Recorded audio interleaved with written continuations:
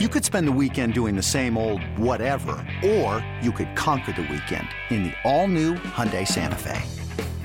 Visit HyundaiUSA.com for more details. Hyundai, there's joy in every journey. Another day is here, and you're ready for it. What to wear? Check. Breakfast, lunch, and dinner? Check. Planning for what's next and how to save for it? That's where Bank of America can help. For your financial to-dos, Bank of America has experts ready to help get you closer to your goals. Get started at one of our local financial centers or 24/7 in our mobile banking app. Find a location near you at bankofamerica.com/talktous. What would you like the power to do? Mobile banking requires downloading the app and is only available for select devices. Message and data rates may apply. Bank of America N.A., member FDIC. When you need mealtime inspiration, it's worth shopping Kroger, where you'll find over 30,000 mouth-watering choices that excite your inner foodie. And no matter what tasty choice you make, you'll enjoy our everyday low prices, plus extra ways to save, like digital coupons worth over $600 each week. You can also save up to $1 off per gallon at the pump with fuel points. More savings and more inspiring flavors make shopping Kroger worth it every time. Kroger, fresh for everyone. Fuel restrictions apply. For everything Indy, for everything Colts, it's the Blue Horseshoe now. Here's your host, George Bremer and Ryan Hickey. And welcome back into the Blue Horseshoe Pod. Ryan Hickey, George Bremer here with you. Make sure you are downloading, liking, and subscribing, because I have a feeling, George, these next 7 games, there's going to be a lot to talk about here, good or bad, as Jeff Saturday does go to 1-0 in his career as head coach. And a large part of the reason on Sunday against the Raiders, George, reason for that victory was this Colts defense played really well for the most part outside of Devontae Adams just torching him. And in the Gus Bradley revenge game, they do come up with the, not a goal line stand per se, but an end zone stab to win the game. You mentioned this is a Grover Stewart Stan podcast, so I'll let you take it away and give him his proper flowers. And first of all, I wanted to lead with this. I just want everyone to know, like, I wanted, forget the quarterback change, forget the win. Grover Stewart tackled the quarterback and an offensive lineman at the same time. I don't remember that happening before. Matt Ryan can't do that. I know that. I think he will be the first to say it. This guy is something else. His ability to get into the backfield and wreak havoc. And I think the best part of it is he's one of the most good-natured guys on the team. He's always laughing, no matter when you see him. He makes chicken wings in his kitchen sink, and apparently they're the greatest wings known to man. I don't know if there's anything Grover Stewart can't do. I haven't seen it yet, but that play to me was insane. I think it helped set the tone for the day. I mean, when I've seen guys push the lineman back into the quarterback before, he literally just said, "Forget this. I'm just going to tackle both of you," and it should have counted as 2 sacks. I think that they've got to. You can lobby the official score sometimes. Get that second sack in there for Grover Stewart. It's the first double sack on a play in NFL history. I'm with you. We start making a Grover Stewart specific stat here, because that was one of the most impressive plays of the game. And that's considering, we saw a nice 66-yard run from Jonathan Taylor too. That just goes to show you it's every week with Grover Stewart. And I'm glad at least that you were not getting used to it, because it's sometimes easy to kind of get numb to greatness, but to Grover's credit, he's making it hard to do that each week with another impressive play, another impressive push, another impressive just owning of another offensive lineman. He continues to be one of the bright spots and consistent players for this Colts all season long. It's great to see. But, you tweeted during the game, George, I thought you were spot on. This game had a Commanders feel to it at times where Colts offense has done, some good things enough to get them into a lead in the fourth quarter, and you're relying on your defense. I believe it was a 9-point lead in the fourth quarter against the Commanders that they could not hold in their eventual loss. And this time you have the Colts, Paris Campbell scores late. You're relying on your defense to get a stop. The Raiders starting to move the ball. Devontae Adams is like Hercules, carrying 4 guys at one point to the first down. And he's a human cheat code. That was unreal.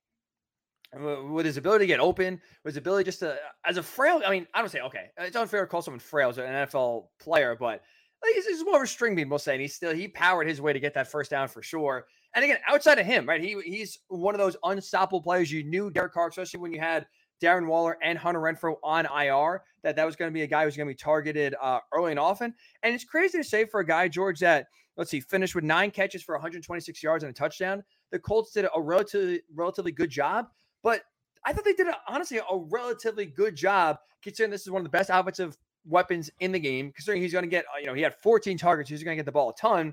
And the Colts, again, for the most part, they did a pretty good job of making sure that he was, double covered as much as possible and limiting him and not allowing him to beat them. And especially late, you saw Derek Carr targeting Adams late, and the Colts would make enough plays to win the game. Well, they put Stephon Gilmore on him late. I think that was one of the big moves. It changed the game. That absolutely had to happen. But the thing is, they kept him from winning the game. Like you said, that there's been times you can go back through the years. There've been times where Rob Gronkowski or Julio Jones or somebody's beaten his team pretty much by himself. They didn't let Devontae Adams do that today, and it felt like a day he wanted to. He was really trying to make that happen, and the Colts didn't let it happen. While we're talking about the defense in the plays, Bobby Okereke on third down before the last play, before Stephon Gilmore got the pass breakup, or I guess pass denial. There's not a stat for that, but just made sure that Devontae Adams had no chance to catch that last pass. The third down, Okereke gets in there, knocks what was an absolute touchdown pass away. I believe it was Foster Moreau, yes, who he was on. That's an amazing play by Bobby Okereke. That ball, he got beat on the play. The ball was exactly where it needed to be. It's in the tight end's hands, and he just slapped it away. That's a game-winning play by Bobby Okereke. And I don't want to get too caught in the moment, but like the crazy part about that play too is like you saw no panic. Like you said, he was beat, and the ball was a great throw by Derek Carr, but it's almost like whether it's coaching or just instincts, he knew, all right, I'm beat. So you see most offenders, when they're beat, kind of put their hand like up to try to like deflect it before it gets to receiver's hands. He kind of waited, I'm not going to hit it, so I'm just going to wait for it. And then it was I thought the smoothest, kind of almost cool, just back down like right there, like, oh, you're just going to, you just wait for him, and then boom, kind of take away any thought and any joy that potentially could have given Raiders fans. That was smooth, and you saw no panic there from Okereke, and that, like I said, could have been a game-deciding play. I was looking for the Dikembe Mutombo finger shake after that one, because that's what it was. Cool. It was a straight up swat, badass. NBA style, back in your face kind of thing. The other guy who had a huge game, Isaiah Rodgers Sr. needs to be on this list. He had a really good day. He got beat a couple times with Devontae Adams, but that just makes him human.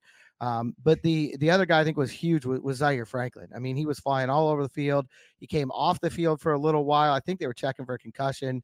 Looked like he took a really big blow from the fullback on a play in the second half there, but he came right back in there. He was everywhere. He's been that way all year, but particularly there was one play, I want to say early in the second half, where they kind of ran a screen play. The defense almost got to the quarterback.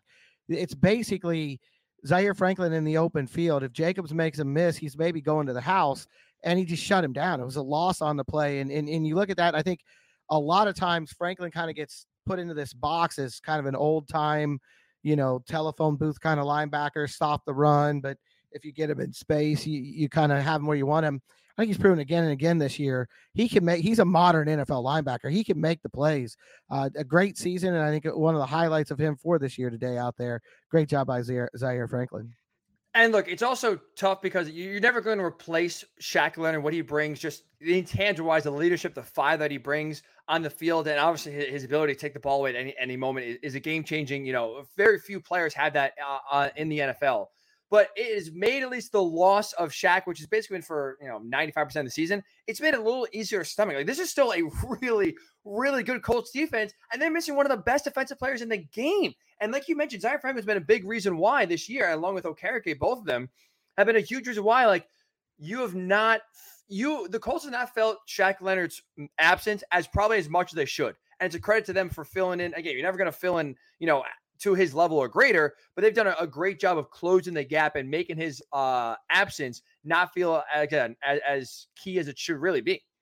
And the other guy, who had a huge game and left, Kwity Paye. I mean, we keep talking about them playing without guys. Kwity Paye was having a huge game again, big impact off the edge in the pass game, but he's also a huge part of the run defense. He comes out. And I think that was, the defense was able to survive that. They were able to find a way to do enough to make the plays. Also should mention the guy who plays next to Grover Stewart. He's pretty good too. DeForest Buckner has been on some kind of run. I don't know if it's 4 sacks in 5 weeks. It might be 5 straight weeks with the sack. But as much as Grover Stewart deserves all the love and his position doesn't normally get it, I think DeForest Buckner's having an all-pro kind of year. It'll be interesting to see how the voting goes.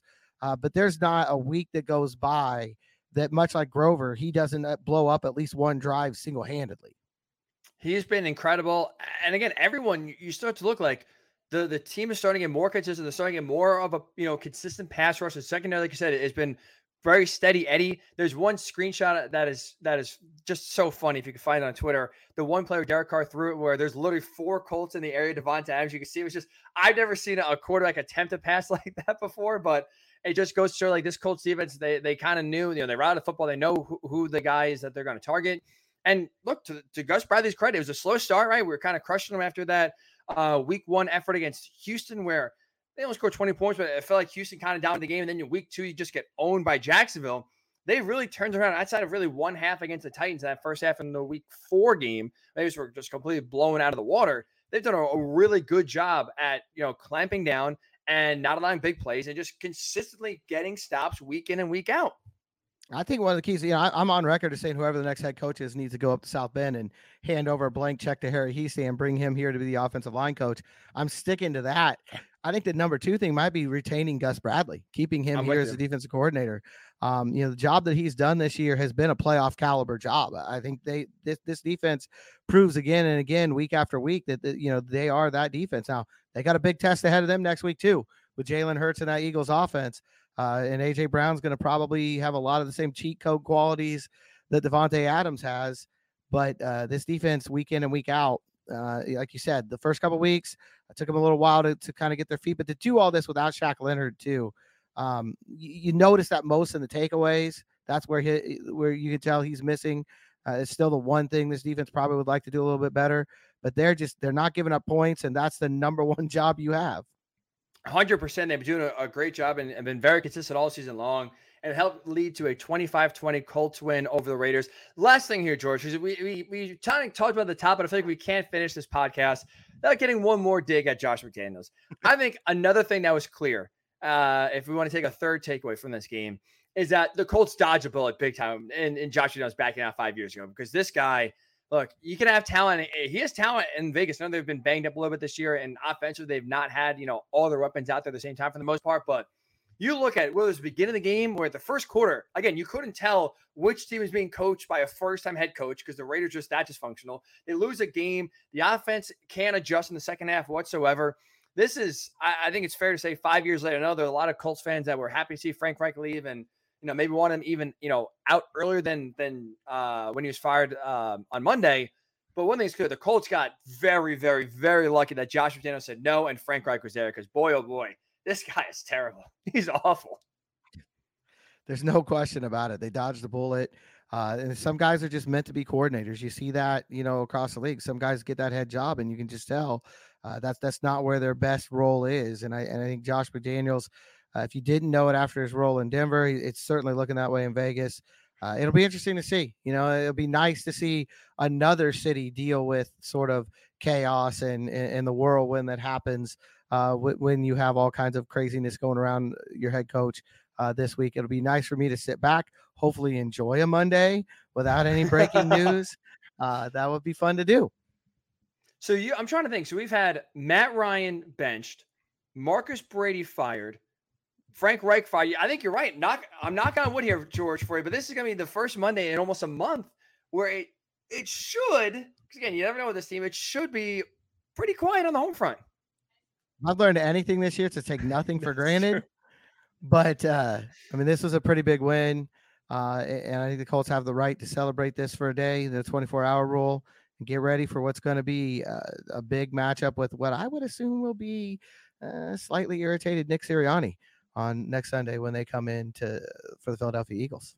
That's true. And assuming they beat the Commanders on Monday, this should be a clash of undefeateds, if you will. The 9-0 Eagles taking on the 1-0 Jeff Saturday-led Colts. They do beat the Raiders 25-20 in Jeff Saturday's debut, making it look easy that, hey, anyone can be a head coach in the NFL. Even if you just come off the street that week and do it, you can absolutely get a win. Or maybe at least anyone can be the Raiders. Maybe we'll leave it at that for right now and kind of let Jeff Saturday's second game kind of maybe show you how hard it is to win in the NFL. So that'll do it for this post-game edition of the Blue Horseshoe Pod. Make sure you are downloading and subscribing to Pod wherever you get your podcasts. Make sure you're always up to date on all things Colts. To stay up to date when we're not on the air kind of talking about whatever's going on in Colts, make sure you're following George on Twitter at GM Bremer. You can follow me on Twitter as well at Ryan_Hickey, number 3. We're constantly giving you thoughts on the Colts going on and kind of the news leading up to the pod and leading up to each game day. So bask in what is a very surprising Colts win as Jeff Saturday is officially the winningest coach